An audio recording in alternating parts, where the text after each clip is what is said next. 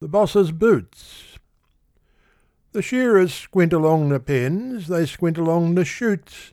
The shearers squint along the board to catch the boss's boots. They have no time to straighten up, they have no time to stare, but when the boss is looking on, they like to be aware. The rouser has no soul to save, condemn the rouseabout, and sling 'em in and rip 'em through and get the bell sheep out, and skim it by the tips at times, or take it with the roots, but pink 'em nice and pretty when you see the boss's boots.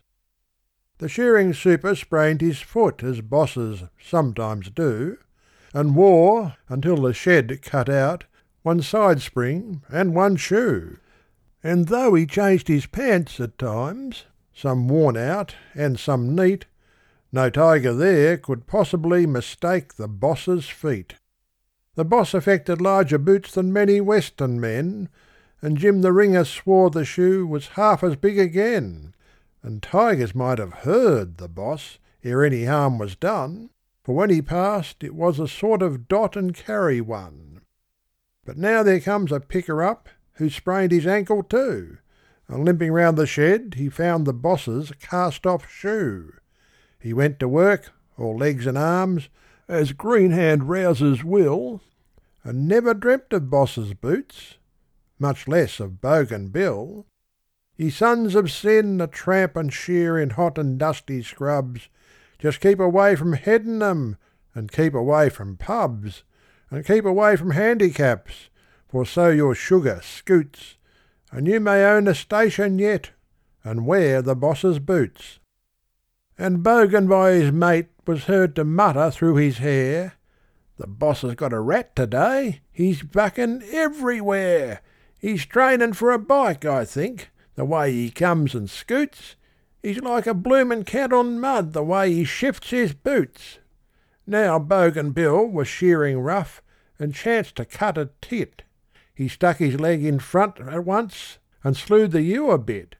He hurried up to get her through, when, close beside his chute, he saw a large and ancient shoe, in mateship with a boot. He thought that he'd be fined all right, he couldn't turn the yo. The more he wished the boss away, the more he wouldn't go. And Bogan swore amenfully, beneath his breath he swore, and he was never known to pink so prettily before.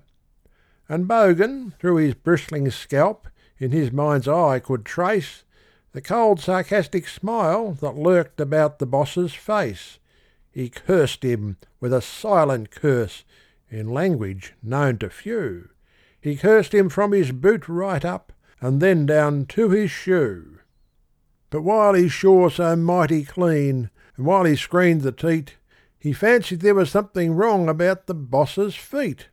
The boot grew unfamiliar, and the odd shoe seemed awry, and slowly up the trouser went the tail of Bogan's eye. Then swiftly to the features from a plaited green-hide belt, he'd have to ring a shed or two to feel as Bogan felt. For 'twas his green-hand picker-up, who wore a vacant look, and Bogan saw the boss outside consulting with his cook. And Bogan Bill was hurt and mad to see that rouseabout, and Bogan laid his Wolseley down and knocked that rouser out.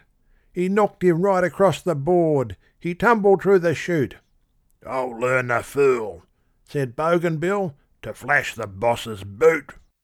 The rouser squints along the pens, he squints along the chutes, and gives his men the office when they miss the boss's boots. They have no time to straighten up, they're too well bred to stare, but when the boss is looking on, they like to be aware. The rouser has no soul to lose, it's "Blast the rouseabout!"